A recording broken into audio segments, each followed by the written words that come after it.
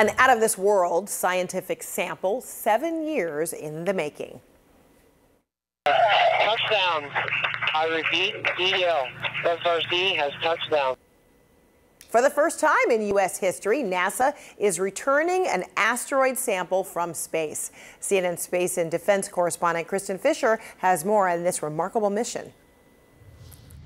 Well, Fred, the OSIRIS-REx spacecraft left Earth back in 2016. Since then, it has traveled more than 4 billion miles to the asteroid Bennu and back before finally releasing a capsule over the United States on Sunday morning. And, you know, inside this capsule was about half a pound worth of rocks and dust and soil from the surface of the asteroid itself. And this is really the first time that NASA has ever done anything like this. This capsule entered the Earth's atmosphere traveling at about 27,000 miles per hour. It hit temperatures of about 5,000 degrees Fahrenheit before finally landing in the Utah desert at just about 11 miles per hour, thanks to some pretty big parachutes which help slowed the landing.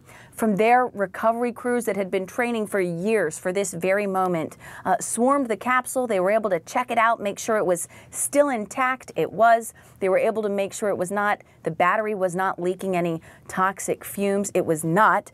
So from there, they were able to safely transport it to a clean room. And from there, it's going to be going on to the Johnson Space Center in Houston, Texas, where it will be opened and revealed to the public in about 2 weeks. And that is where scientists are going to be spending the next few years, really looking into what exactly this sample has returned. And this is a sample from the asteroid Bennu. It's a very ancient asteroid from the beginning of the time around when the solar system was formed. And so scientists are hoping to gain some insight into if this is the kind of asteroid that could have perhaps seeded planet Earth with the elements that were needed for life, things like water and carbon.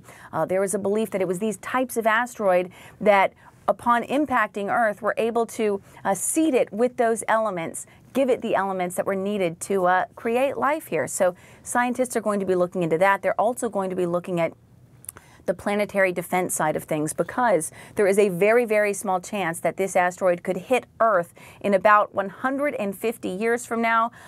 It's a small chance, but it is a chance. And so NASA wants to study as much about it as possible. What do you think about this? I mean, this is cool stuff. What kind of information do we think we're going to get from this space rock?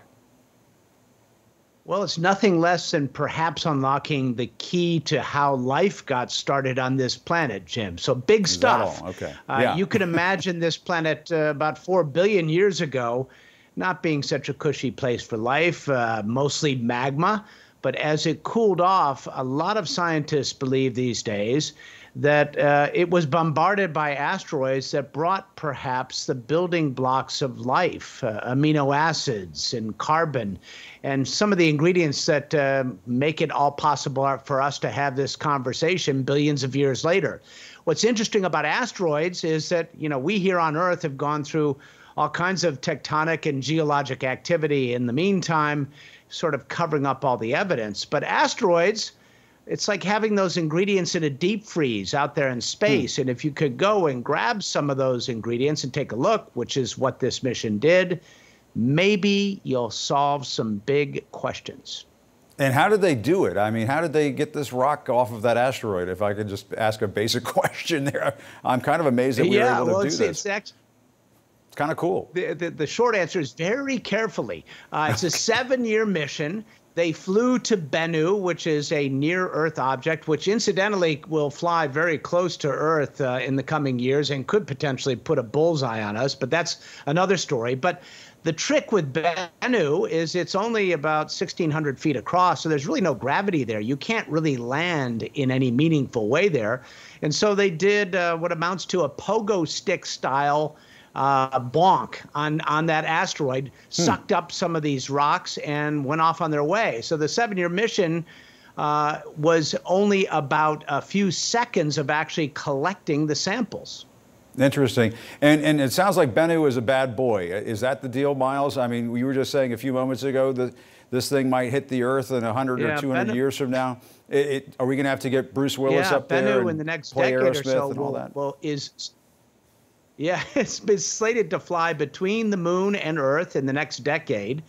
And depending on how that goes, in another 50 years beyond that, it could very well have our number painted on it, and we need to watch Bennu very carefully. It's one of those near-Earth objects. Now, this is an asteroid that won't cause a dinosaur-like extinction event, but it's about the size of the Empire State Building and would cause a huge regional catastrophe. So it's important that NASA keep a close eye on Bennu. And we have the technology, do we not, to potentially deal with that? And I suppose in 100 or 200 years, we damn well better have the technology to deal with it if we've got to do something to that asteroid. We've just experimented with knocking these things off course. Yeah, just about a year ago, almost exactly a year ago, this DART mission proved that we could, auger into an asteroid and perturb its orbit ever so slightly, but just enough if you do it far enough in advance to make just a spectacular light show as opposed to a regional catastrophe. Very interesting stuff. All right, Miles, well, we knew you were the perfect person to go to on this. We appreciate it very much. Great to see you as always. Thanks, Miles. You're welcome, Jim.